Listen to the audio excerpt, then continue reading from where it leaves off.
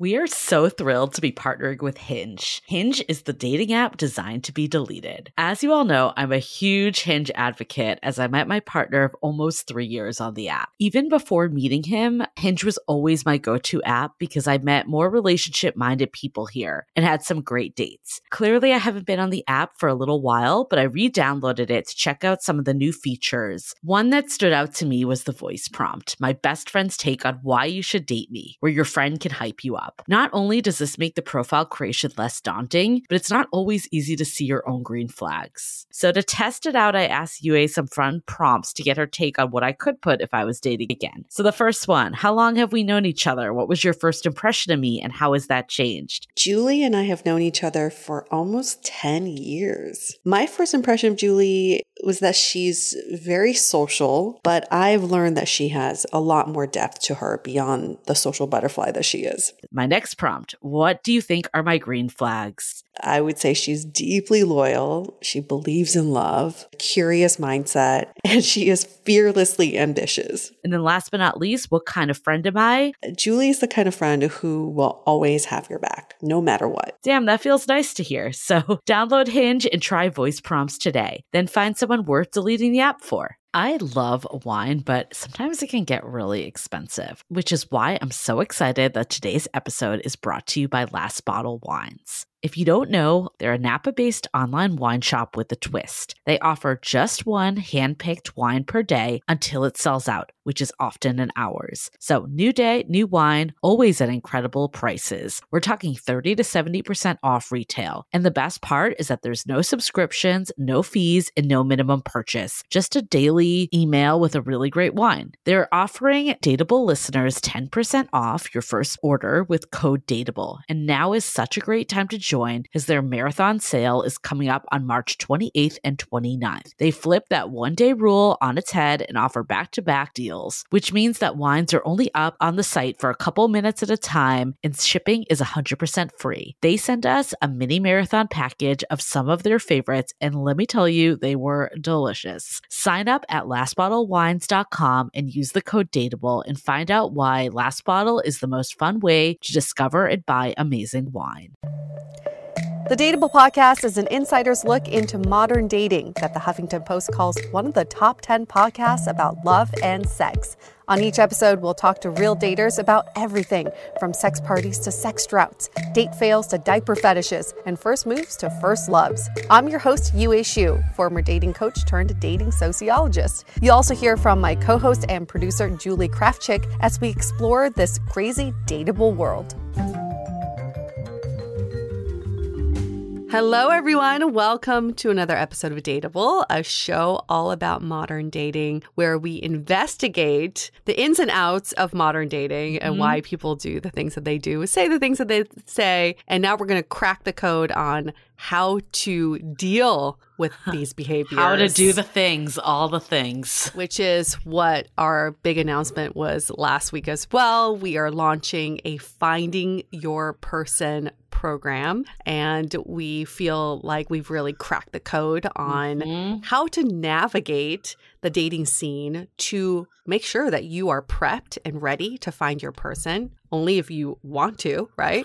And we opened up a link last week for early bird registration. We'll give a little bit more details about it later in this intro, but we just want to tease it out for now because big things are coming because we're about to open up the registration link. Yes. So sorry to everyone whose hopes got up that Yue and I were engaged. That will be our next best big announcement. But this is a pretty big announcement because this probably actually directly helps you a little more than even if that announcement was true. So we are super excited. We keep seeing people like even just pop up in the Facebook group of people that have been with the sounding board for a while that are like, I'm finally putting this all into motion and meeting my person. We had one of our members that did such a great job organizing too. We'll give a shout out to Yen. She wrote something about just how she had like something she wanted people's second opinions on, and being with the community and being ingrained in Dateable helped her to really get that clarity and come out. So we're really hoping this program can really streamline all the stuff we've learned in the last 5 years, and also some of the stuff we've learned by doing the sounding board, so it can just be even more efficient for you. It took Yue and I 5 years to get through this. We're hoping you guys can get through this in 6 weeks is kind of what the outline is for it. So I think this is our best content to date. Like, I feel super good about what we're putting out in the universe. And I think the fact that Yue and I love hearing these stories. We saw another post that went up. Shout out to Jim, just even saying like how through Dateable, he's listened and re-listened to episodes over and over again. And it got him from going through a heavy divorce to now finding his person. So this is why we do what we do, essentially. And this is the perfect time to launch this program, because for those of you who celebrate Mid-Autumn Festival or observe the holiday, today we're actually recording it on this actual holiday. And this day is very symbolic of new beginnings. It's supposed to celebrate the end of summer, the beginning of fall, but also new beginnings, right? Like everything is anew. We can start over fresh. And also it celebrates the moon. This is the day where the moon is brightest and fullest. And so it's very symbolic visually that way as well. I love this festival because we get to eat mooncakes. I'm going to see my parents today. We're going to gather. It's all about reunions, but also giving thanks. It's almost like the Chinese Thanksgiving in some ways, but a lot of people get married on this day. It's a very auspicious day for that because it's supposed to symbolize a day of full harmony. You know, if you think about the moon and the circle, it's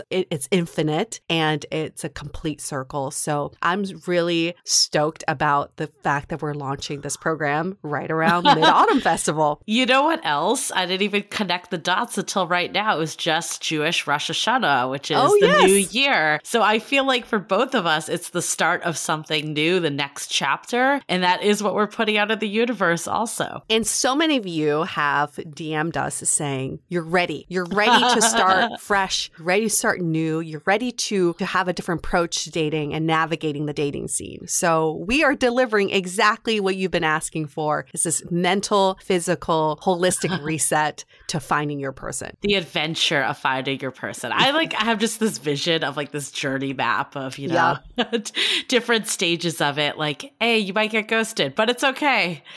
You know, we're going to make it. Yeah, it's a detour, but then you're back on track. It's a detour. It's like Candyland. You remember that game? Or Chutes and Ladders. It's like Chutes and Ladders. You like go down one bad path and then you're back onto a good path, and things can change damn fast in modern dating. That's what I think I've learned that's kind of kept me hopeful along the way is one day you can be, I mean, I feel like for me, even like one day I was like single. The next day I'm like, wow, I'm in a relationship. Like, how did this happen? Right.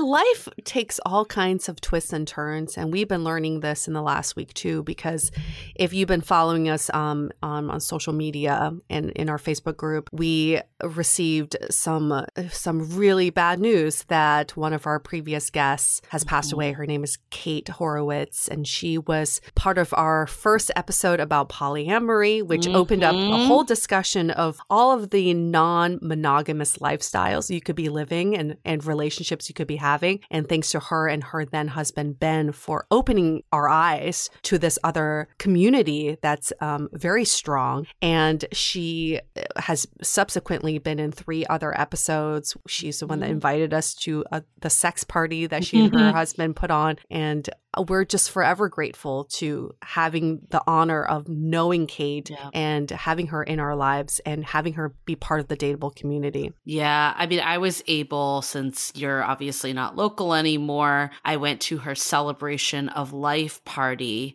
over the weekend, which, you know, I'm really glad I went. It was nice to hear people that were very close to her speak on her behalf. The themes that came up over and over again were things that I've definitely even witnessed, that we've witnessed, is just, you know, this zest about her, like this like burning ambition and desire to change what people's views are. And I think to normalize sex and to normalize alternative arrangements. And there's something that's been always so inspirational about her is that she did what she wanted to do, and she helped people that also wanted to, you know, change the way that they approached relationships and non-monogamy. And I think even for the most monogamous of us, what she's taught me is you create the relationship you want. Yes. You don't need to do what your parents did or your grandparents did or what society tells you to do. Like, you and your partner or partners can decide what works for you. And I think that's the biggest lesson I've taken on.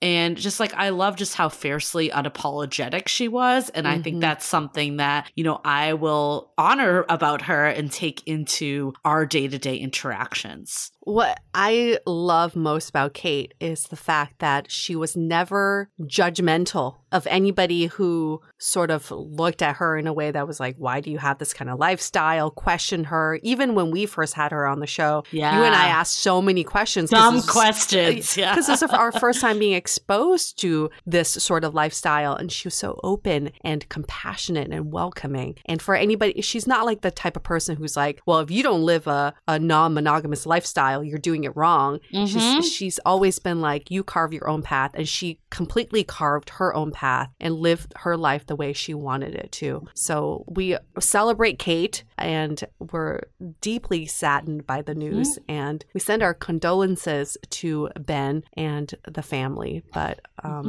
we're just really grateful that we had a chance to meet her and have her in our lives. Absolutely. And we will continue to do our part to bring on this legacy of, you know, normalizing do what you want. I think that's the way that we'll say it. We're not going to claim to be poly experts, but we will continue to have poly voices to make that heard. But also, just like we were saying, everyone can bring this into their lives, no matter if they think monogamy is dead or they believe in the one. It doesn't matter. Yes. Thank you, Kate. Thank you. Well, moving on. I know. It's a hard thing to pass. I think, you know, just recapping the amazing week we had last week with the Dateable fam in town. We'll turn it into a positive note. I think that is definitely something, you know, the fam did not disappoint IRL. I think I mean, everyone kind of matched what I was expecting also, but if anything, we're better IRL. I think the vibrancy of people come through even more than in video. And I think it's a reminder too, which kind of gets into this episode of this week, is attraction. I'm so excited to have Paul Eastwick on this episode with us. I did a podcast with him for the California Groundbreakers, told Yue immediately after we need to get him on because he studies attraction. He has an attraction lab. Like, how freaking cool job is that? Yes.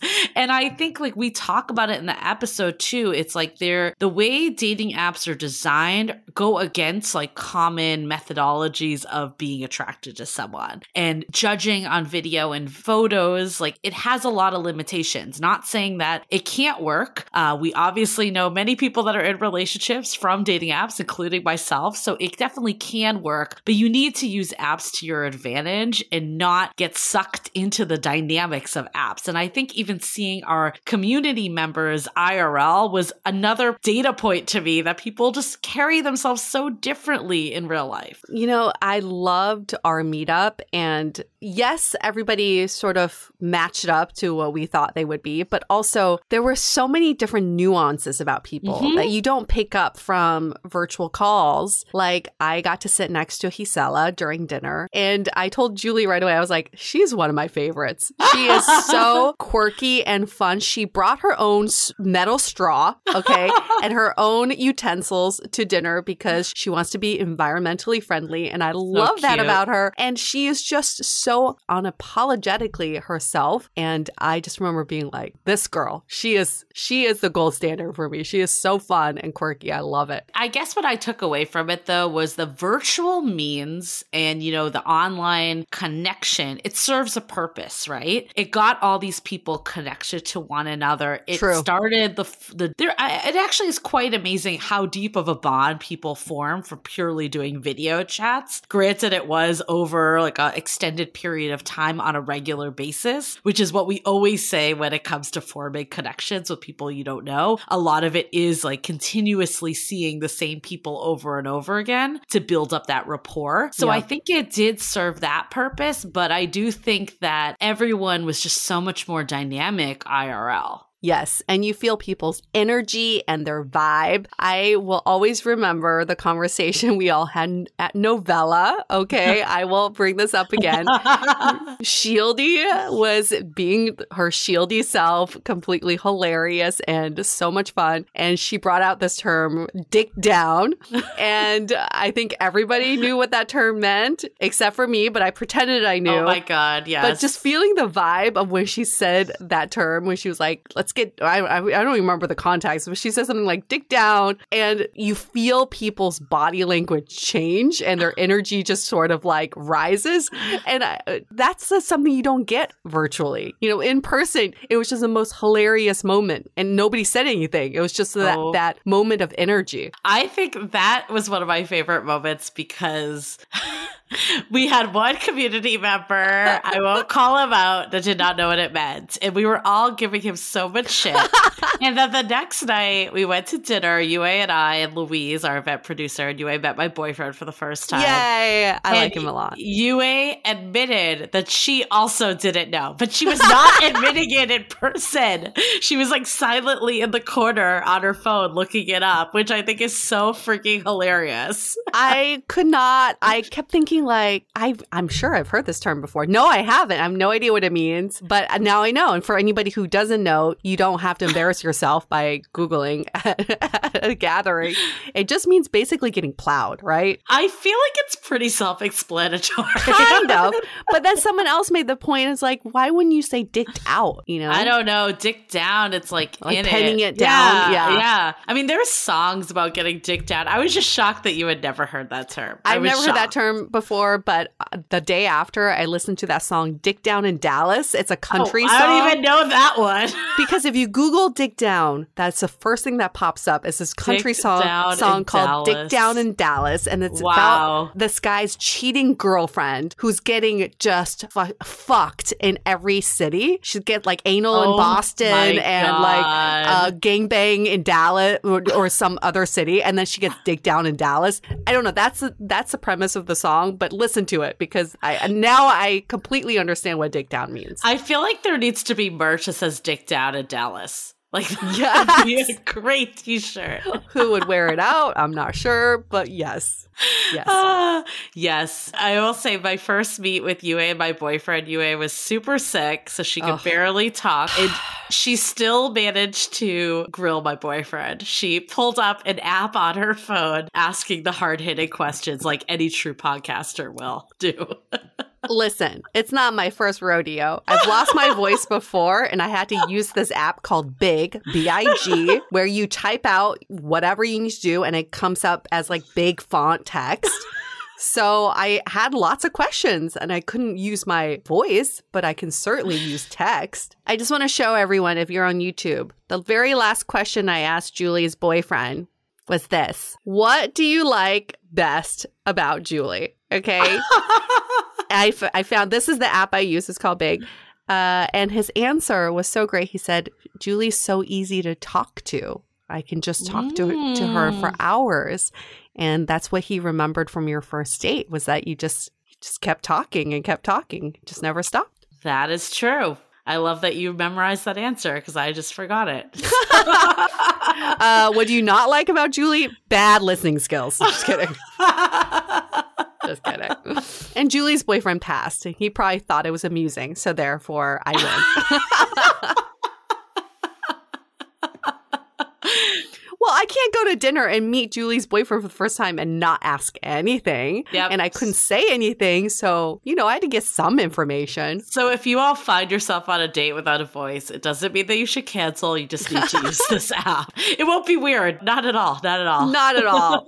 It breaks the ice, if anything Totally else. breaks the ice. Okay, shall we get into our question then? Because I feel like this has been something that we keep getting asked all the time about, attraction. I think this is why we were so excited to do this episode too, is it's so hard to like determine what is that like it factor, what creates chemistry, why you are attracted to some people, but you aren't to others, or why do you find someone like objectively attractive, but you're not attracted? There's so many nuances to it. So yeah, let's read this question that we keep getting in. The question's simple. How do I make myself more attractive? And this is a trick question in a way, because beauty is in the eye of the beholder, and you will be attractive for some people and not for others. And there's no way we can be attracted to everyone. That's just the reality of things. But what we do know from talking to thousands of daters in the last 5 years is it's all about energy and a smile. Yes. So you can immediately up your attraction level if you walk into a room with bright, vibrant energy and a big, bright smile. It's like mosquitoes to a light. People want to swarm to you because they want to be around that energy. Absolutely. I think energy is so essential. And yeah, we can all do the things that like make us the most attractive version of ourselves physically. Like we're not going to go into that because it's so nuanced for every person, but I think we all know what it takes to like put our best foot forward. So there's that. But I think the energy and the vibe you're giving off, like I think someone that just loves their life and wants to invite you into their lives versus like, I am so desperate to find someone to like fulfill me and complete me. Like those are very different vibes. And I think positivity versus negativity is a big one. And this can show up in your language. I actually saw this video the other day of like, what is the most unattractive thing a woman can do for a man? And someone responded, actually, of course, my video source is TikTok. Let's be honest. I was trying to like pretend like it was a scientific it was movie. A TED Talk? No. It's TikTok. You know, like how people like stitch in, like this guy stitched in and he was like, it's when women say they hate men. And it's the fact, and I think this goes the opposite way too. It's not just women to men. We hear it all the time that, women only want someone that makes a lot of money, or women are too demanding, like whatever it is. Like that is such negative energy. And he was saying how he was baffled that this girl that he knew was sitting around a table talking about how difficult dating was. And how she couldn't find anyone. And then she was like, but men are all trash. And like, no one's going to like correct you because there's so much like political, like incorrectness there, but it's going to leave a bad impression and no one wants to be part of that. So I think the easiest way to be attractive is to breathe that fresh air. Like make it feel like, this is someone that you're going to have a fun time with and it's not going to be a draining experience. I think that is the easiest way to be unattractive, is to bring in that negativity. Yes. I love that point because you think that energy is hard to read. It's actually the easiest thing to read. So whatever you are bringing from your day, people can sense it. Yes. If you had a bad day, we always say this, if you have a bad day and you have a date that night, cancel. You don't ever want to go on a date with already bad mindset. You're just not going to have a good time. It's just the reality of things. So I think it's all about resetting and know yourself very well. And when you know you're in a good place, we all know when we wear that outfit you just feel so good in, or you just came out of a meeting you feel so good about, you know exactly what you look like and the kind of energy you're radiating. And that is how you become more attractive. Absolutely. So we've heard it before too. It's like you don't have to do anything drastically different to your appearance. Like we had an episode a while back, Just Say Yes with Cheryl. She didn't do anything different. Nothing. All that changed was the mindset of that she's going to like say yes to everything, and it changed her entire energy. And all of a sudden she started attracting people like flies. Like all of a sudden she was finding all these people that she never encountered. She didn't change where she lived, what she looked like, anything. It was just her energy. Okay, so since we went into a bit about what attractiveness is like, but clearly Paul is the expert, so we'll let him take it away the rest for the episode. So before we get into Paul, should we talk about a few quick announcements? Yes. So we alluded to this at the beginning of this intro. We are opening up the registration page for our upcoming Finding Your Person program. We will be opening that up on Sunday for early bird waitlisters. It will be open at 10 a.m. PST or 7 a.m. EST. And you only have access to this link if you are signed up for the early bird waitlist, which you can still get on right now. It's findingyourperson.com. Yep. Don't miss your chance, because seeing how many people are on the wait list, there's a high possibility that all the spots will be taken by wait lists before we open it up to the public. Yep, but of course we will let you know if it is open to the public or if we have a couple remaining. But if you're on the edge, you might as well just get it on the wait list, because why wait and be disappointed later? I think also, if you haven't been tuning into the video series, by joining the early bird wait list, you get access to all of that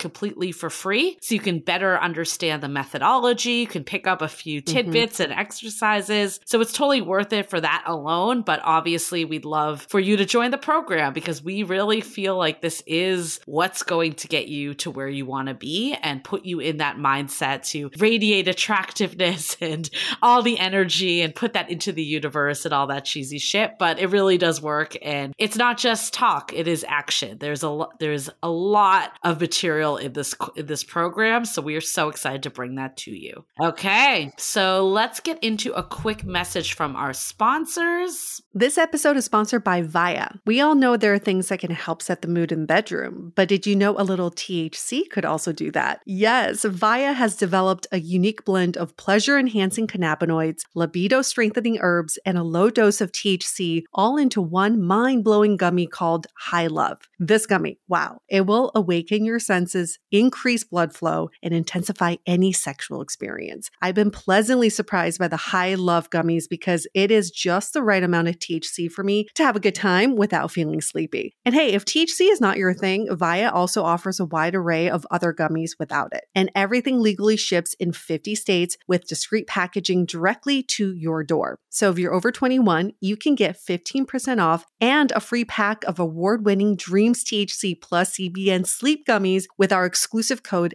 DATEABLE at viiahemp.com. That's VIIAHEMP.com. Let the gummies work their magic. Head to viiahemp.com and use the code DATEABLE to receive 15% off and one free sample of their Sleepy Dream gummies. That's viiahemp.com and use the code DATEABLE at checkout. Take your passion and pleasure to a whole new level with High Love from Viia Hemp. This episode is made possible by Armoire. Armoire makes getting dressed easy. With a clothing rental membership from Armoire, build the perfect wardrobe with brands that are high quality, unique, and recommended just for you. All you have to do is take a 5-minute style quiz and select items from your dynamic, personalized closet. The styles show up at your door in as little as 2 days. Then when you're ready for new clothes, just swap them out. Listen, I live in Southern California. There is absolutely no need for puffer coats or any sort of those winter jackets. But when I travel anywhere else in the world in these cold months, I'm often burdened with the task of getting winter clothes. And now with Armoire, I can just rent my winter wardrobe. It's brilliant. Right now, our listeners can give Armoire a try and get up to 50% off their first month. That's up to $125 off. Just visit armoire.style/dateable. That is armoire.style, spelled ARMOIRE.style/DATEABLE to get up to 50% off your first month and never worry about what to wear again. Try Armoire today.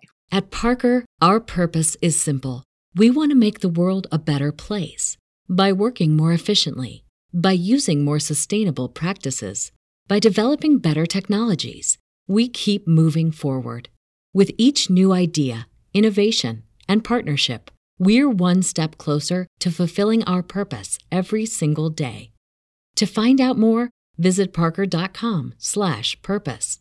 Parker, engineering your success.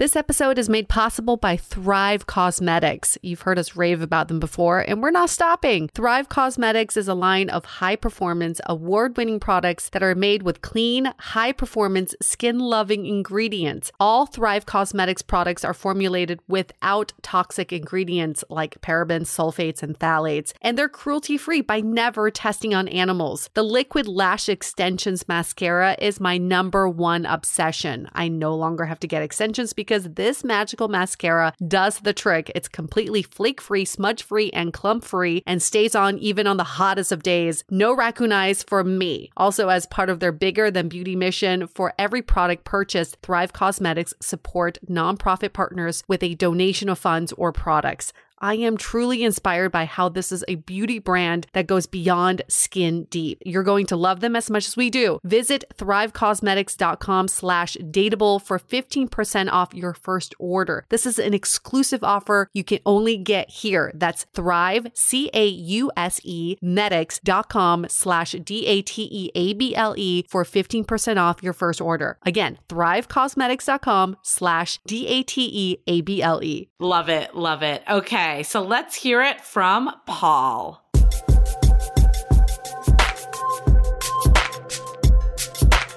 What does attraction even mean? We're going to get into that on this episode with our very special guest, Dr. Paul Eastwick. He's a professor at UC. I was going to say the UC.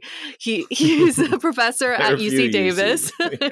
He's the UC professor. He runs the Attraction and Relationship Research Lab, where he uses scientific approaches to understand how people form and maintain relationships, especially when it comes to attraction. Whoa. That's a lot.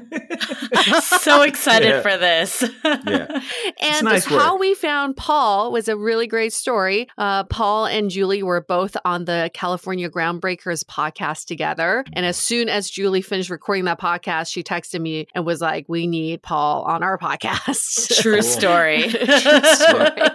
Well, thank you very much for having me. I'm excited. Thank you for being here. So who is Paul? He is 42 years old. He lives in Sacramento. He's been there for 5 years, originally from Massachusetts, just like Julie. And he is currently in a monogamous relationship. Before we get into everything you've learned from the Attraction and Relationship Research Lab, what exactly is an Attraction and Relationship Research Lab? Well, that's a great question. So I am a social psychologist by training. And so what that means is that I use a variety of experimental, correlational, but mostly data-driven approaches to try to get a better handle on the way that people initiate and maintain relationships. Sometimes that means bringing people into the laboratory and having them meet a real or fictitious other person to get a sense of how they might react in terms of their romantic interest levels. Sometimes we track people's romantic interests over time. And sometimes we actually look at people who are currently in a relationship to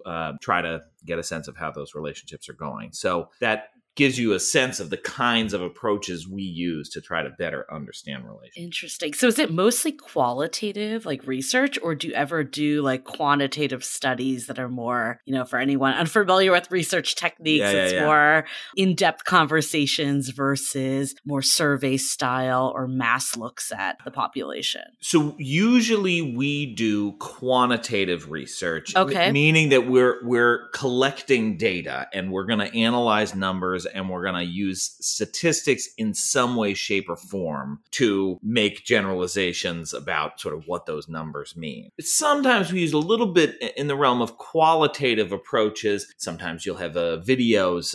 We're doing a coding project right now. One of my grad students, Alexa, is doing a coding project where she's coding couples talking about their narratives about how they got together in the first place. So that's very rich qualitative data, but as a quantitative psychologist by training, my instinct is usually, okay, let's somehow find a way to put numbers on this stuff that people are talking about so we can analyze it that way. But qualitative approaches are also very important in my field, I would say. And if we just go really high level right now through all of your research, first of all, is attraction a thing that people can attribute to what they've experienced in the past? Or can people find attraction with people that they haven't exactly met yet? So what I mean by this is when we say, oh, I'm attracted to this person, is it because it's based on our history or actually based on some sort of chemistry? It's a good question. Certainly, it's very easy for people to experience I think something they'd comfortably label attraction. Sometimes we talk about romantic interest. I mean, there's sort of a variety of different, people might talk about infatuation if it's especially strong, but these are the various labels we've used to describe, that feeling that I am into this person and I would like to pursue this and see where this goes, right? That this sort of internal subjective state that you and only you know, right? Mm-hmm. People are very comfortable with the idea that can happen upon first meeting somebody. But what do we call that thing if you haven't actually met the person? What do we call that thing if you're like reading an online dating profile of somebody? Is that the same experience, or is it like anticipated romantic interest, anticipated attraction? When I see that person, I'm sort of making a guess at how I'm going to feel about them. I guess my answer is maybe a little bit unsatisfying, which is that it's probably a little bit of both. I do think people can experience genuine attraction for somebody if you've just looked at their online dating profile or just,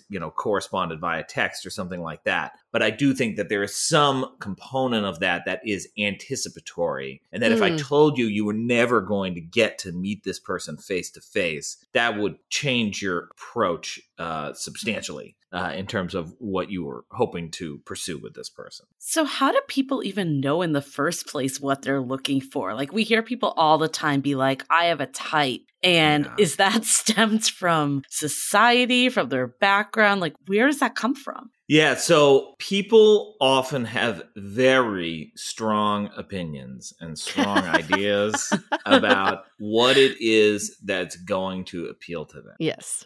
And these opinions and ideas go by a lot of names. So having a type or not is part of that. Sometimes people also talk about jargony terms we use in the literature are mate preferences or ideal partner preferences, right? And that's usually about traits, right? It's usually about, I really want somebody who's hot and intelligent and goes scuba diving, right? I mean, you can get very, very specific or very, very broad. Okay. So people form these ideas from a number of different places. Here, I'll just review the possibilities, and I'll try not to let my biases come through about where I think they go. True academic speaking. Yeah, right. I'm gonna do my best. Okay.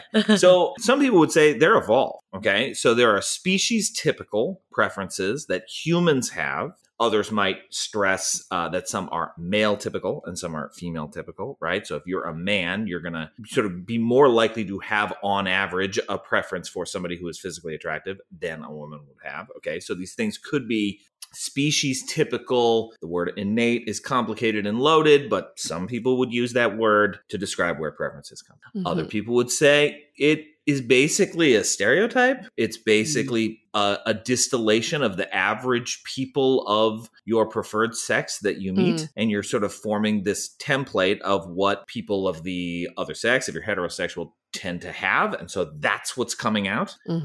Another possibility is that it is something to do with your history of meeting different kinds of people, distilling what are the things that separate the people you like from the people you don't like, and sort of properly calibrating, like, I really have seemed to like the intelligent women I've met more than the unintelligent women, and I seem to have that tendency more than my other male friends, ergo, I must like intelligence more than other people do. Okay, so this is the math, the mental calculus there is a little complex, but people might be doing that. So those are at least three broad possibilities for where people's ideas come from, right? It's innate. People are just telling you what they see around them without any real personal insight, or people are sort of going over their own history and trying to tell you what is especially appealing to them as individuals. And when we use the word attraction and attractiveness, I just want to clarify that now because I've said this before and I've heard friends say this too. I find this person attractive, but I'm not attracted to them. Is that a true statement? Can you actually find someone attractive but not be attracted to them? Yes, certainly. And it makes me wish we had two words. I mean, honestly, it's kind of when you say attraction, in our nerdy papers, we often like to say things like romantic interest or romantic desire, because the tendency to get confused between attraction and attractiveness is very, very easy. But the word attractiveness is almost always about physical attractiveness, like how hot is this person? I mean, you can be talking about faces, you can talk about body, right? Different components of a person could be physically attractive, but that's usually what we're talking about when we say that. So, the correlation between how physically attractive you think somebody is and whether or not you romantically desire that person, that correlation is like 0.6 or 0.7. That's enormous in social science terms, but it's not determinative. So there are going to be some people that you're like, yeah, that guy's hot, but I'm not into him. I do not desire him. So that can certainly happen. So you talked about ideal partner preferences. That's kind of like the nerdy term that you use in papers. Do you see like trends of certain qualities popping up? Is it all like physical or is it across the board? Well, so people, if you ask people to start listing, I mean, they can go on for hundreds and hundreds of traits about things that have occurred to them at some point, like, oh yeah, I really like that attribute. I really like that attribute. If you ask people off the top of your head, start nominating things. Actually, the most common thing that people come up with is sense of humor. But you get attractive, physical attractiveness comes in pretty high. All sorts of attributes related to warmth and trustworthiness are also very popular too. And then you'll get things related to status and money and, other kinds of indicators of the ability to navigate social hierarchies. Again, that's our jargony way of describing where those attributes come from. But people can go on for a very, very long time about the attributes that appeal to them and get in arguments about, you think that attribute's important. I don't really think so. I think it's these other attributes. And I guess I would say, I don't know how useful those arguments are because it's not totally clear to me how predictive these ideas are that people have about what are the important traits. Can you explain that a little bit more? Yeah. Yeah. So here's a thing I do believe about people's personal insights. They would say, I'm more likely to be attracted to somebody who is warm than somebody who is moody. Like, good for you. You nailed it. There Me too. are good traits and Stating bad the traits. obvious. All Yeah. right. That's good. But if, Julie, you say that you really want somebody who is intelligent, and you say that you really want somebody who is adventurous. Julie, are you likely to like the intelligent people more than Yue is? And Yue, are you more likely to like the adventurous people more than Julie is? Odds are no. That differentiation between people tends not to be very predictive. In other words, you don't really have unique insights into the attributes that appeal to you especially. So, yes, you're able to describe something that's sort of typical of the whole population, right? Sort of like, holding someone's hand is better than a kick in the head. But individual differences in how these traits appeal to people is very hard for people to have good insight into. And so how does that play into our dating lives? Because I feel like everyone feels like they are so confident in the attributes they're looking for. They're deal breakers and these are must-haves. And now you're basically, I'm mind blown that you're telling us, no, we actually do not know these nuanced attributes that we're looking for. Right. And what it means is that most of the time that people are spending on online, and I'm thinking about like maybe a little bit more the old timey, like, oh, here's the profile and now like read about me and all these attributes and things.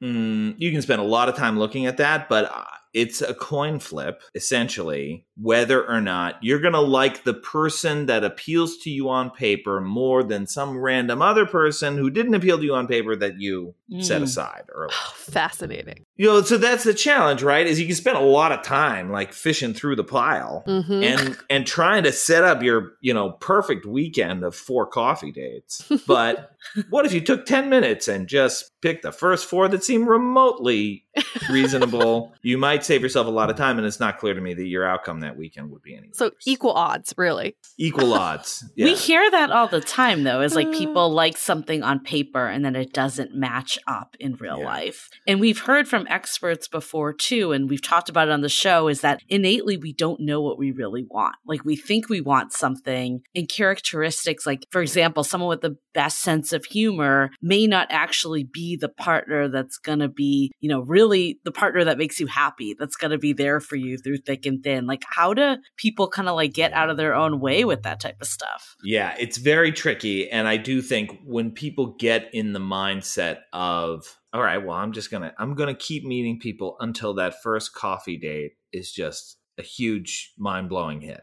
You might be at it for a while. And the reality is that isn't really the way that we were meant to date. Like classically speaking, the people that we dated were people that knew for longer period of time, right? People had these social milieus. I mean, even going back to ancestral context, right? You were part of a social milieu that was actually pretty small. And these were people that would sort of come in and out of your life, but you would have a chance to get to know them in a context that wasn't so officially romantically evaluative, right?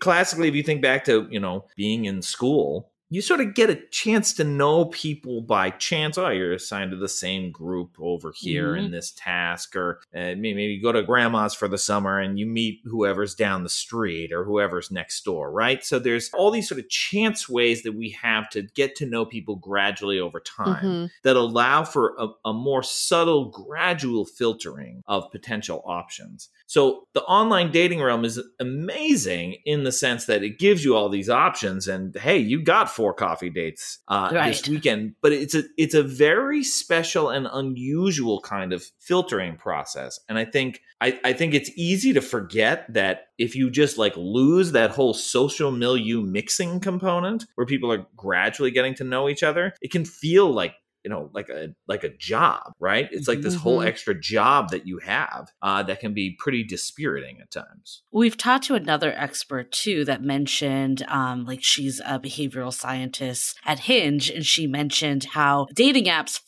they force you to focus on certain attributes because you can't see if someone's kind or if they're funny or anything. Like you end up focusing on physical traits and, job and status and all that. I guess in your opinion, I'd love to hear from you. Like, how do you let dating apps work for you to mimic more what you were just saying of kind of that natural getting to know someone?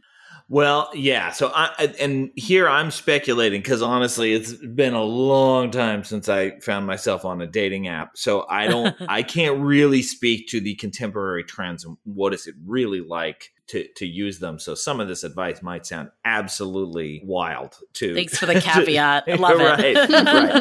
Right. So I would imagine that if you were using online dating as a way of broadening social networks, right? As a way of saying, not what coffee dates can I have this weekend that I can leverage into something else, but who seems like the kind of person I might want to meet, and they might know of a party or a get-together among a larger group of like-minded people, right? Then maybe that would be something that you could connect to and sort of move from there. So instead of trying this dart throw of like, maybe you're the one for me, or maybe you're the one for me, it's sort of like use online dating as a way of sort of making social networks move and meld together so you're getting to meet more people. Again, this is all in the pre-dating website age, but that was really sort of where the magic happened in terms of like feeling your social universe expanding. It was when you were like sort of connecting this social group with that social group, and like people are all kind of meeting each other in new ways. I do think that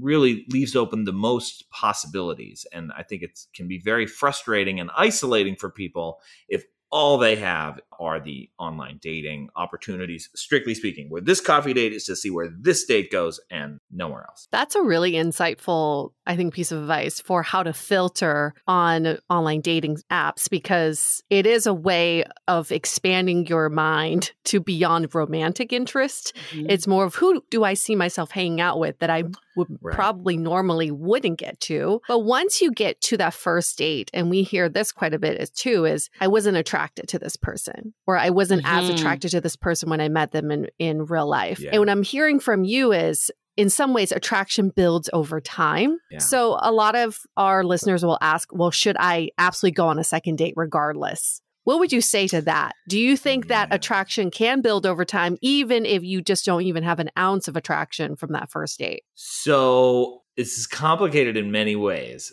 because on the one hand, if you look at relationships that became something, okay, so we know this relationship became long-term or short-term, it was sexual in some way, and you look back at the beginning, you can bank on seeing a trajectory that sort of started middling and went up. Mm-hmm. Okay. So if everybody had a filter of you sort of blow my mind from moment one, most relationships would never have happened. Mm-hmm. However, if you take, instead of relationships that made it, you look at the full pool of people that you've met that you were like a little into, and you watch what happens from moment one, it goes down. So what this tells me is that, yep, you need to go out and meet a lot of people, and most of them, your romantic opinion of them will not stay high over time, but you're kind of waiting out for the few where your opinion will increase. It's a lot of work. That's a lot of work. Right. Let's pause that thought for just a minute so we can hear a quick message. This episode is made possible by Lugz. Amidst the golden age of the 90s, Lugz found its footing as a leader within the footwear and fashion space. Priding itself on quality materials and supreme comfort, the brand never wavered with the passing of trends. Whether you remember the brand's early appeal within the hip-hop culture or the countless celebrity endorsements, one thing remains the same: Lugz's distinctive style. Julie and I both have a few different styles of Lugz shoes, ranging from their iconic boots to their canvas sneakers. Even though they're so different in style, one thing remains the same: they're all so comfortable and light. I love my flirt high zip boots that I can wear with cute summer dresses, and my canvas sneakers go so perfectly with my jeans and t-shirts. Fun, comfortable, everyday wear, realistically priced and affordable. So go treat yourself. You can never have too many pairs of Lugz. Exclusively for our beautiful listeners, get 30% off full price items now by going to lugz.com and entering the code DATEABLE. Again, that's LUGZ.com and entering the code DATEABLE for 30% off full price items. We are so excited to share with you our new podcast, Exit Interview.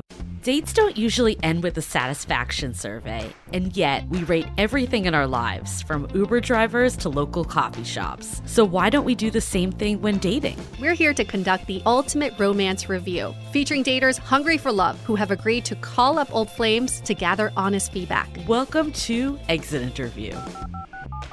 He upgraded himself to business class while I was in economy. Wait, what? There's feedback that will make you cringe. She could be a little bit hard-headed, like not reading the writing on the wall.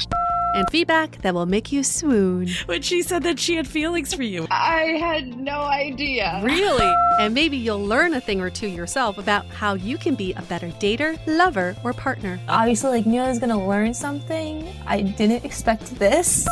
Welcome to Exit Interview. Listen to Exit Interview on the iHeartRadio app, Apple Podcasts, or wherever you get your podcasts.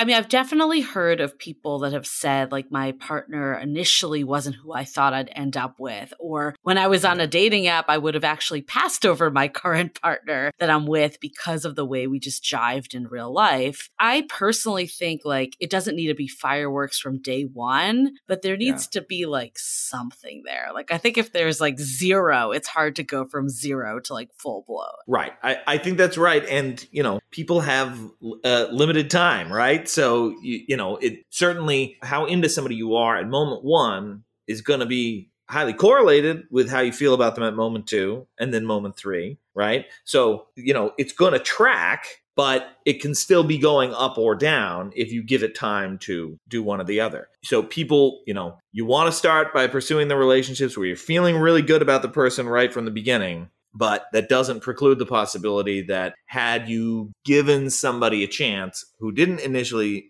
really blow you away, it would have been well. And this was the thing about sort of the way we used to meet people. And by used to, I mean decades past, but also for those of us who are sort of in professional workforce, now, back when you went to school and were forced to interact with people over and over again, whether you like them or not, is that allowed those trajectories to just sort of happen naturally, right? So you didn't really have a ton of choice about who you got to see on a regular basis. So it's a very different universe when we're given so much choice about whether to interact with somebody again after moment one. But we kind of need to stay in the current universe because that's what we're working with. So from the stories we've heard of couples meeting IRL, a lot of them started out as friends, or they were part of the same group or club or friend circle. And maybe that attraction wasn't there and eventually that attraction built. My current partner and I had known each other for 5 years before we started dating. He played the long game. I did too. Right. But in today's environment, if we're thinking about online dating and we really want to feel that attraction, do you have any observations or hacks on how to speed up the attraction process? Can I make myself attracted to someone a little bit faster? Here is what I'll sort of channel the collective wisdom of my field. I think what people would say is that there are a couple tools you have at your disposal. The first is make those initial interactions different and memorable. This is actually coming out of the Aziz Ansari book from a few years ago. He talks about a group of people, a group of friends. They'd always take their first dates to monster truck rallies, right? These were not exactly monster truck rally people, neither the people doing this nor the dates, but that's pretty memorable and gives people a chance to show more aspects of themselves than the typical coffee, drinks kind of date, because you have something else to do and sort of marvel at. So doing things that are unusual or contain some sort of other activity. Now, some folks would even go further and say, yes, and make those activities exciting and novel and arousing. So, bungee jumping, first date, just oh my gosh, can't imagine. Get the buy 10 get 1 free card and just make that your first date go to. Maybe. I do think that mixing it up, keeping it interesting, if you're going to use this sort of one date and let's see how well we hit it off kind of strategy. What I wish existed was online dating, but I'm going to meet you, but actually it's because you've got 3 friends in mind, right? So I'm sure somebody's done this. That sounds the kind of thing that would be compelling. Now, people who run these sites can now tell me that's a terrible idea for a million reasons, but from a pure empirical psychologist perspective, that's what I'd want to see. People meet each other, but not because I want to date you, because you've got a number of single friends. And they could end up falling for that person. Sure, it's why not? Less pressure.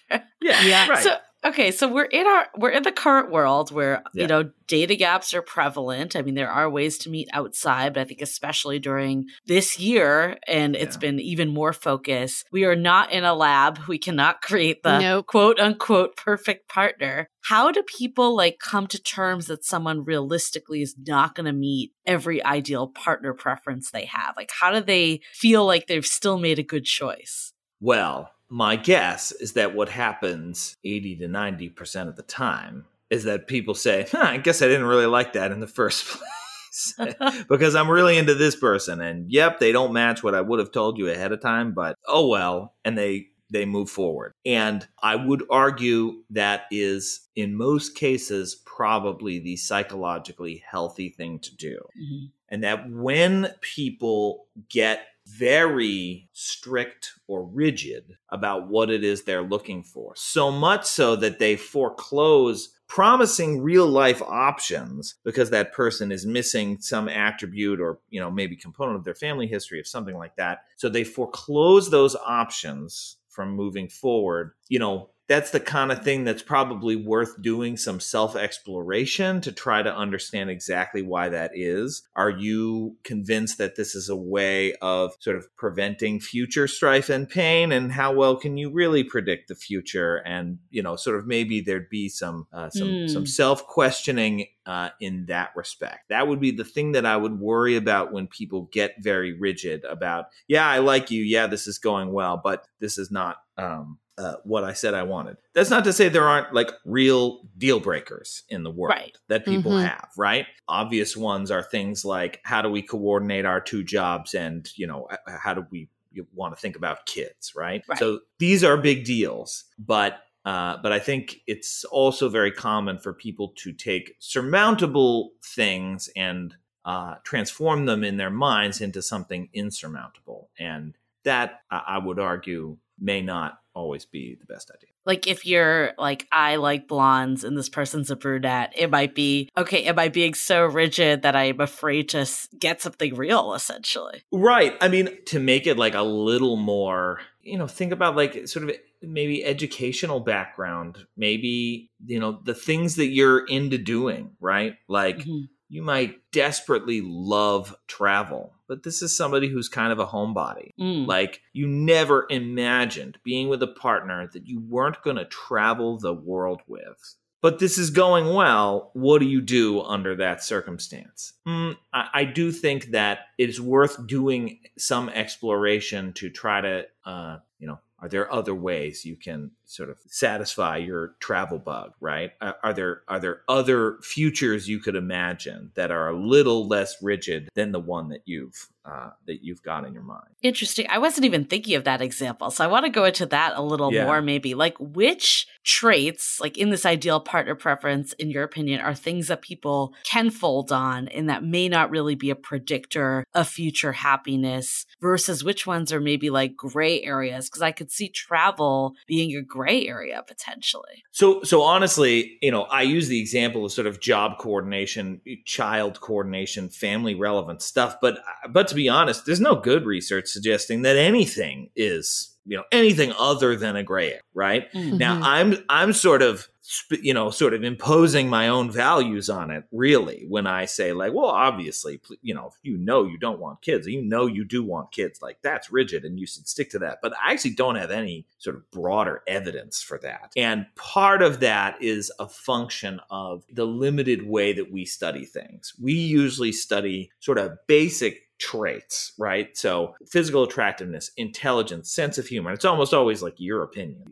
Right. All of that stuff is negotiable. Whether there's sort of more lifestyle relevant stuff, politics would be another obvious one, right? That like, really? Like this stuff is also fungible? Like you could change your mind about that? But I have the intuition that some of these things are very important to stick to, but I actually have no evidence. And in a similar vein, in your research, for the couples who've established some sort of baseline attraction towards each other, have you discovered at what point do they decide that this is it? I'm not going to look any farther. There's no one else better, or they accept the fact that there may be other people who are better, but I'm sticking with this partner. Yeah, it's a really good question. And it's in some ways like, that's the most interesting moment that comes 2/3 of the way through the romantic comedy, right? That's like, this is when it happens. And like, we are terrible at studying it. We're terrible at studying it because most of the time when we're studying couples, we're bringing in people who are way past that point and they've sort of committed to each other, right? So those are the people that come to labs for our studies. But, we missed all that interesting stuff, right? We missed all the interesting moments about, were there moments along the way where, you almost bailed or the other person almost bailed, or where you got, you broke up and you got back together. These things we tend to miss. What we have seen when you ask people to, again, these are like relationships that made it to a certain point. Now you ask them to go back in time and sort of reconstruct what happened. And there's a long period of time between when people first meet on average and when they actually say like, yep, we are together and we are exclusive and we are sort of moving forward. We are off the market. there is a lot of stuff that happens, right?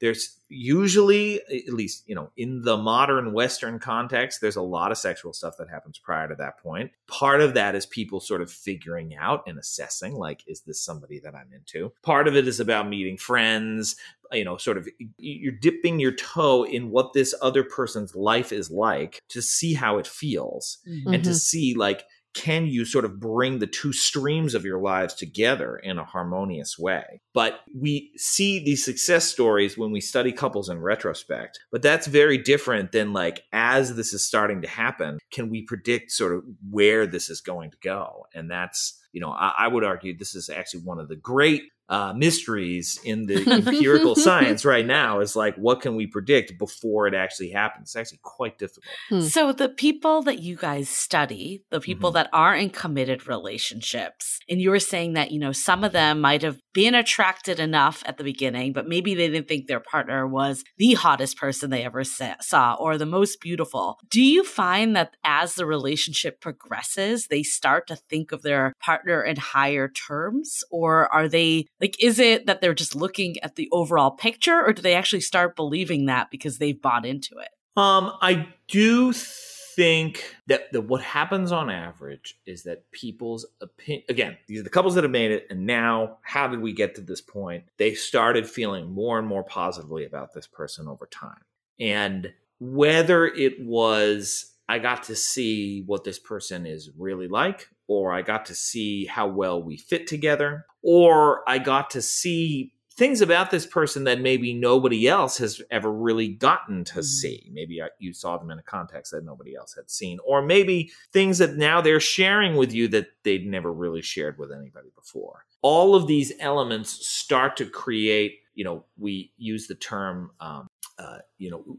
unique to refer to the way that sort of two people end up fitting well together, right? So they build a unique relationship, or sort of a unique set of expectations and a little microculture that is specific to their relationship. And so when they grow that successfully, that's where it seems good relationships come from. So it's not about sort of picking the right person from the very beginning, but about building something over the first set of interactions that you have with this person. At least that's where we think good relationships come from. That's fascinating. That's really fascinating. Because that's like the opposite of how online dating works. Yeah. That's right. And it's what it could mean is that you could build a successful relationship with many, many people if you had to, right? So if the one is a myth. Right. If you had 3 options, you'd make it work with one of them. But now you have 10,000. So you spend a lot of time shopping around. And with that shopping around, I think one thing that dating apps do is that it makes you feel more attractive than you really are, because it's everybody's profile photos are looking at you. It's like stepping into a bar and 10,000 people, all eyes on you. And you have the choice of saying yes and no to all these different people. Have you found that to be true in your studies, that people may just find, they may think they're more attractive than they really are? Right. And that's what's attributing to their unsuccess. Oh, that's interesting. With online dating. That's definitely my theory of online dating. Yeah, is that everybody feels... Yeah, go ahead. Yeah, no, go ahead. Everyone thinks they're hotter than they are, and then they're looking for someone hotter, and it's a cycle of never finding someone. And I think when you find someone at your quote-unquote level, that's when things fall into place. Yeah, I do think that there is an easy tendency to get overwhelmed by the wide variety of options and to think, like, this feels good, but I wonder if something else could feel even better, where we could click, even more strongly. Now, that's a little different from the matching idea, right? The idea that people get a lofty sense of who they are and they start pursuing people who are in fact, at an even higher level than them. And like that causes this mismatch. That as an idea, I am a bit skeptical of. Ooh, okay. At least once you start talking about face-to-face interactions and moving forward. And the reason why is that I think we overstate the amount of agreement there is about things like who is desirable and who is hot. People do agree, but it is not all agreement. And in fact, it is very far from perfect agreement. There's a great study. I mean, it's like a 15-year-old study before my time. It's truly fascinating kinds of stats they did. It was very creative. But essentially what they had were a set of online dating profiles and a bunch of raters looking at these photos and rating how hot they were. Okay. And they looked across, 100 of these photos. For how many of these photos did somebody put you in the top half and somebody else put you in the bottom half? And the answer was 95%. Oh, damn. That's Wow. a lot. 95% of people, guess what? Somebody's going to think you're awesome and somebody's going to think you're terrible. Okay? Wow. It's only 5% of people who, like, everybody agrees, like, you do not have it or you definitely have it. Wow. Interesting. So there is a lot of disagreement out there about who is hot and who is not. And even more dramatic is that as people get to know each other, that goes down even more. Now, I can't make the same numbers, but you can imagine that going to 96, 97, 98, 99%, that, among the people that you know well, there's actually not great consensus about how good of a catch you are, right? Some people just like hanging out with you, but, they may not exactly be into you, whereas some people are into you or they're secretly into you, right? So that agreement goes down. If agreement goes down, it means all of this, like, you can do better, you're a 6, she's a 9, just it all sort of becomes high school silliness.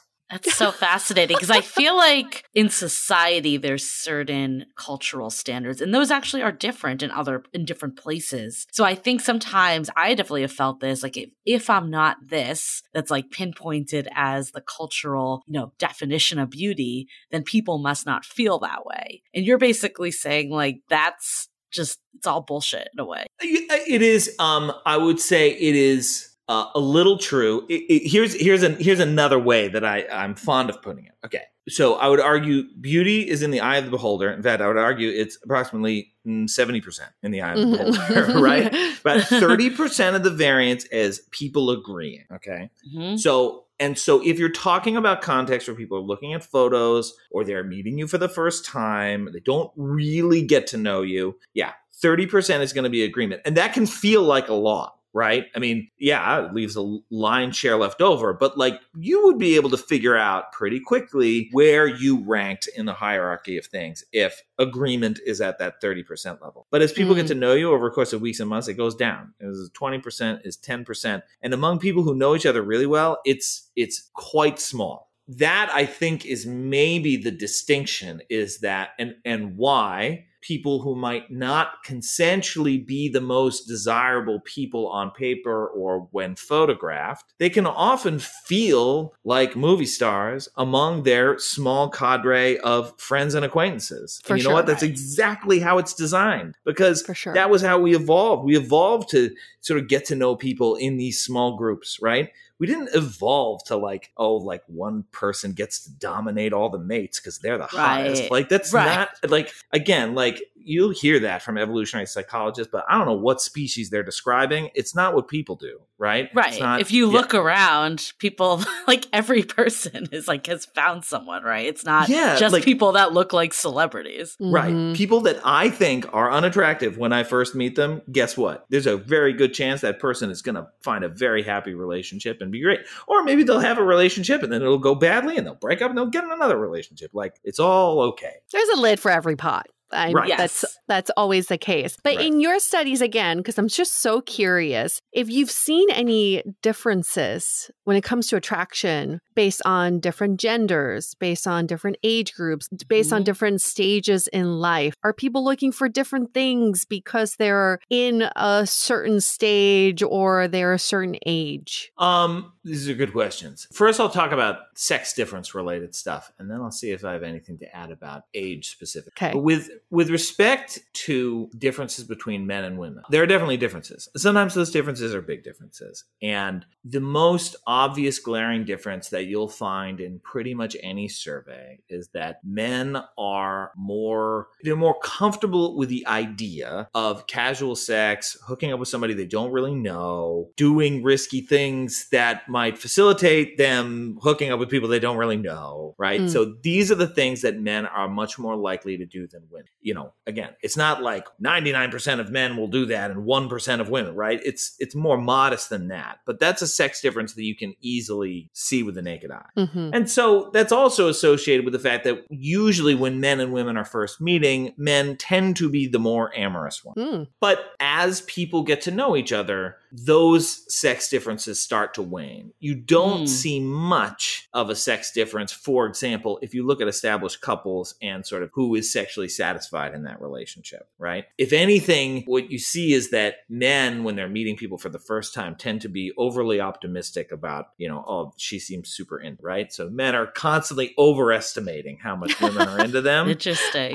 But they do the opposite in their ongoing relationships. Like they like overcorrect the other way, which is this weird mystery that we don't fully understand. Yeah, they think they're women. They think their girlfriends don't want to have sex with them, and they totally do. So, so a lot of like what we understand about sex differences, I would argue, are about like men and women meeting for the first time. Right. And you do see a conflict there. And again, like men are like, hey, whatever. Like, what do I have to lose? And women are a little bit more like, slow down, buddy. But all of that relaxes with time. And when we get stuck in a mode of, oh, we're only ever meeting strangers and we're only ever studying strangers in my field, sex differences can look more dramatic than I think that they really are. So is there any truth to like that? You hear all the time that women place more emphasis on status, for instance, like a man's job or, their wealth or whatever. And then you hear that men are often gravitating, I'm talking about in heterosexual relationships here, that men are more like looks focused. Is there any truth to that, or is that bogus? Not really. So, and this is something that we've studied a lot in my lab over the years and decades. So it is definitely true that men and women tell you that, right? So men will consistently say they like attractiveness more than women do, and women will say they like status and money more than men do. Okay. But then if you look at how strongly those traits actually appeal to people, attractiveness is very appealing. Again, it's not perfectly determinative, but it is positively correlated with how desirable somebody's going to be. But that's true for men and women, right? To the same extent. So the correlation between how physically attractive people consensually agree somebody is and how successful they're going to be at, say, speed dating, that correlation is like 0.3, and it's the same for men and women, right? Interesting. So it matters, pretty important in the grand scheme of things, but it matters the same for men and women. If you look at things like money or earning potential, and again, I too find this somewhat shocking, but it has like a tiny positive effect, but it has the same effect for men and for women. Now, is that because it's co-varying with different things for men and for women? Maybe women who earn a lot are like really funny, right? And maybe men who earn a lot, they progress really well, right? And so, there's like other things in there that are sort of causing those things to be equal. I mean, I suppose you could be getting things like that, but the sex differences that people report when they describe their ideal partner, going back to some of those mechanisms I mentioned earlier, my hunch is that they're mostly describing stereotypes. Yeah. Stereotypes in the form of like, people know that men on average earn more than women. So when women are describing a man, they're describing somebody who earns more than when men describe a woman, right? So I think that is filtering into people's ideals, and that's where some of those sex differences come from. You can actually make the same case about attractiveness, because guess what? On average, women are hotter than men. Everybody agrees. So there's some amount of that's getting in there, and that's, yes, men and women are different, but that doesn't necessarily mean that you would want to max out different attributes depending on whether you were a man or a woman if you're trying to be successful. And everyone's perception of what attractiveness means and what wealth means is all different. That's what I'm gathering from this, that it's like, I mean, it's a really good segue to some of the takeaways. It's been a fascinating conversation. Thank you again, Paul, for Yeah, being here. I mean, my biggest takeaway is one, everything is in the eye of the beholder. There is no perfect partner. There are no perfect traits. It's what is perfect for you and that person, this unique bond that you two have together. And I think this whole notion of, time, that really stood out to me with this. And I think that might be one of the faults in modern days, that we don't give people enough time. Yep. And I think if you're constantly looking for someone quote unquote better, and I hate using that word because it kind of goes back to like, what does better even mean if it's all like relative to each other? You may be single for the rest of your life if your goal is to be in a relationship, because that person doesn't exist. And I think sometimes we have to look at ourselves too. Are we perfect in every way? Absolutely not. I know I'm certainly not. So why would I expect someone to have every ideal characteristic? And again, is that ideal my ideal, or is it a societal ideal? Yeah. I think that's great. I think thinking about compatibility rather than market value and thinking about time rather than hitting it off immediately. These are two important things to keep in mind that are underappreciated, I think, by general public, but also, the science gets in a lot of fights about these issues too, because we tend to assume market value and you should know immediately. And I would argue both of those things are vastly overstated. I think it's undervalued because it takes brain power to think about these things, to think about compatibility. What you've touched upon, Paul, is that we blindly talk about the traits we're looking for because that's what we've been hearing. I think the sense of humor one is such a great case in point, because everybody will say sense of humor is the number one quality they're looking for. And if that were the case, every comedian out there would be like married with 5 wives or 5 husbands, right? Like there would be no single comedians out there, but that's not the case because we just blindly say sense of humor. Of course, that's what I've been told, and stability and sense of adventure. But what I'm gathering from this conversation is that we have to take inventory of all the traits we're looking for and kind of go through each one and question, is this something I really truly value? Or was this something that I heard as a stereotype and that I just thought that I should put it onto my list? And the list of traits we're looking for really shouldn't be that long to begin with. These should be tied to our core values, and it needs a redo for a lot of us to reevaluate what it is we're really looking for. I also love this idea of dating like we're in a lab. Why can't we have our own attraction labs, going on dates and throwing out different things that you're bringing onto the date just to observe what happens? Is such a great idea, because then it becomes less about putting pressure on that person to be someone that you're impressed by or someone who could be a romantic interest. You're putting the onus on yourself to say, how can I make this date more interesting so I can get the most information from my date and learn the most about myself as well? Yeah. So we can all date like we're in an attraction lab. My former advisor went speed dating. This is now almost 20 years ago, and brought a set of cards of different questions to ask. These were questions that came from the empirical literature. Okay. And there were some that were supposed to build intimacy and some that weren't. And so he would randomly draw them and start talking about them on the dates. Okay. Did the cards actually have that predicted experimental effect? Definitely not. But they were really interesting conversation starter. So there are ways of adapting these different ideas, like you were suggesting. Treat it like a lab, not the same exact experimental manipulation, but bring in different things to make it interesting and to make it different, because relationships are a thing that you will have to create. And so you can imagine the ideal dates being where you have the opportunity to try to create something together, as opposed to just one drink, where are you from, and what do you do? I think we need to stop looking at it as a list of traits. I think you said something really fascinating, Paul, of just, is it that someone's well-dressed, or is it that they have status? Does that fall into looks? It all kind of merges together. And I almost feel like we need to just start, we've talked about this on the podcast many of times, is it's the feeling that you have with this person, opposed to cherry picking if every last trait is what you're looking for. And you said it here too. It's maybe that isn't really something you needed in the first place, or maybe you start to see it in a different light because it's now hybrid with some other trait. Yep, exactly. One last question for you. What is the most surprising thing that has come out of the attraction lab for you? Okay, the most surprising thing. Wait, give me a second. Okay. Here's one that continues to be pretty surprising to me, and we continue to wrestle with it in a lot of ways. And it is that, so we talked about this idea that initially people agree about who's hot and who's not, okay, and that matters a lot early, but it starts to wane off. And so then you might assume, well, but that's because other more intimacy producing traits will start to matter more. So, right, initially I'm into the hot guy, but my kind, trustworthy friend, his kindness and his trustworthiness, well, that will start appealing to me more and more over time. So it's like a bad boys win in the beginning, but the nice guys, eventually their kind traits take over. I don't think that's true.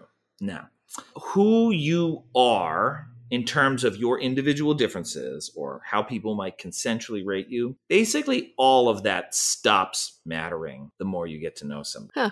So it is not actually that nice guys win. It's that all guys and women have a chance to develop a relationship where they have an opportunity to be nice. And if they take that opportunity, then the relationship is successful. And if they don't take that opportunity, then the relationship fails. But the niceness that like you possess, it actually doesn't do all that much. And that is a little, again, if there's any like psychologists listening to this, their heads just exploded because I just made them very mad by suggesting that like niceness doesn't really matter, but it matters in the context of your relationship. It matters what your partner thinks. But like other people, he's such a nice, trustworthy guy. He's not going to be a better partner. It's all. None of that really matters. Love it. Wow, that is so fascinating. Well, you know what does matter is you, Paul. Thank you so much for being on our show. You do matter to us. That is the nicest outro I've ever received. And if people want to learn more about your Attraction Lab and your research, where can they find you?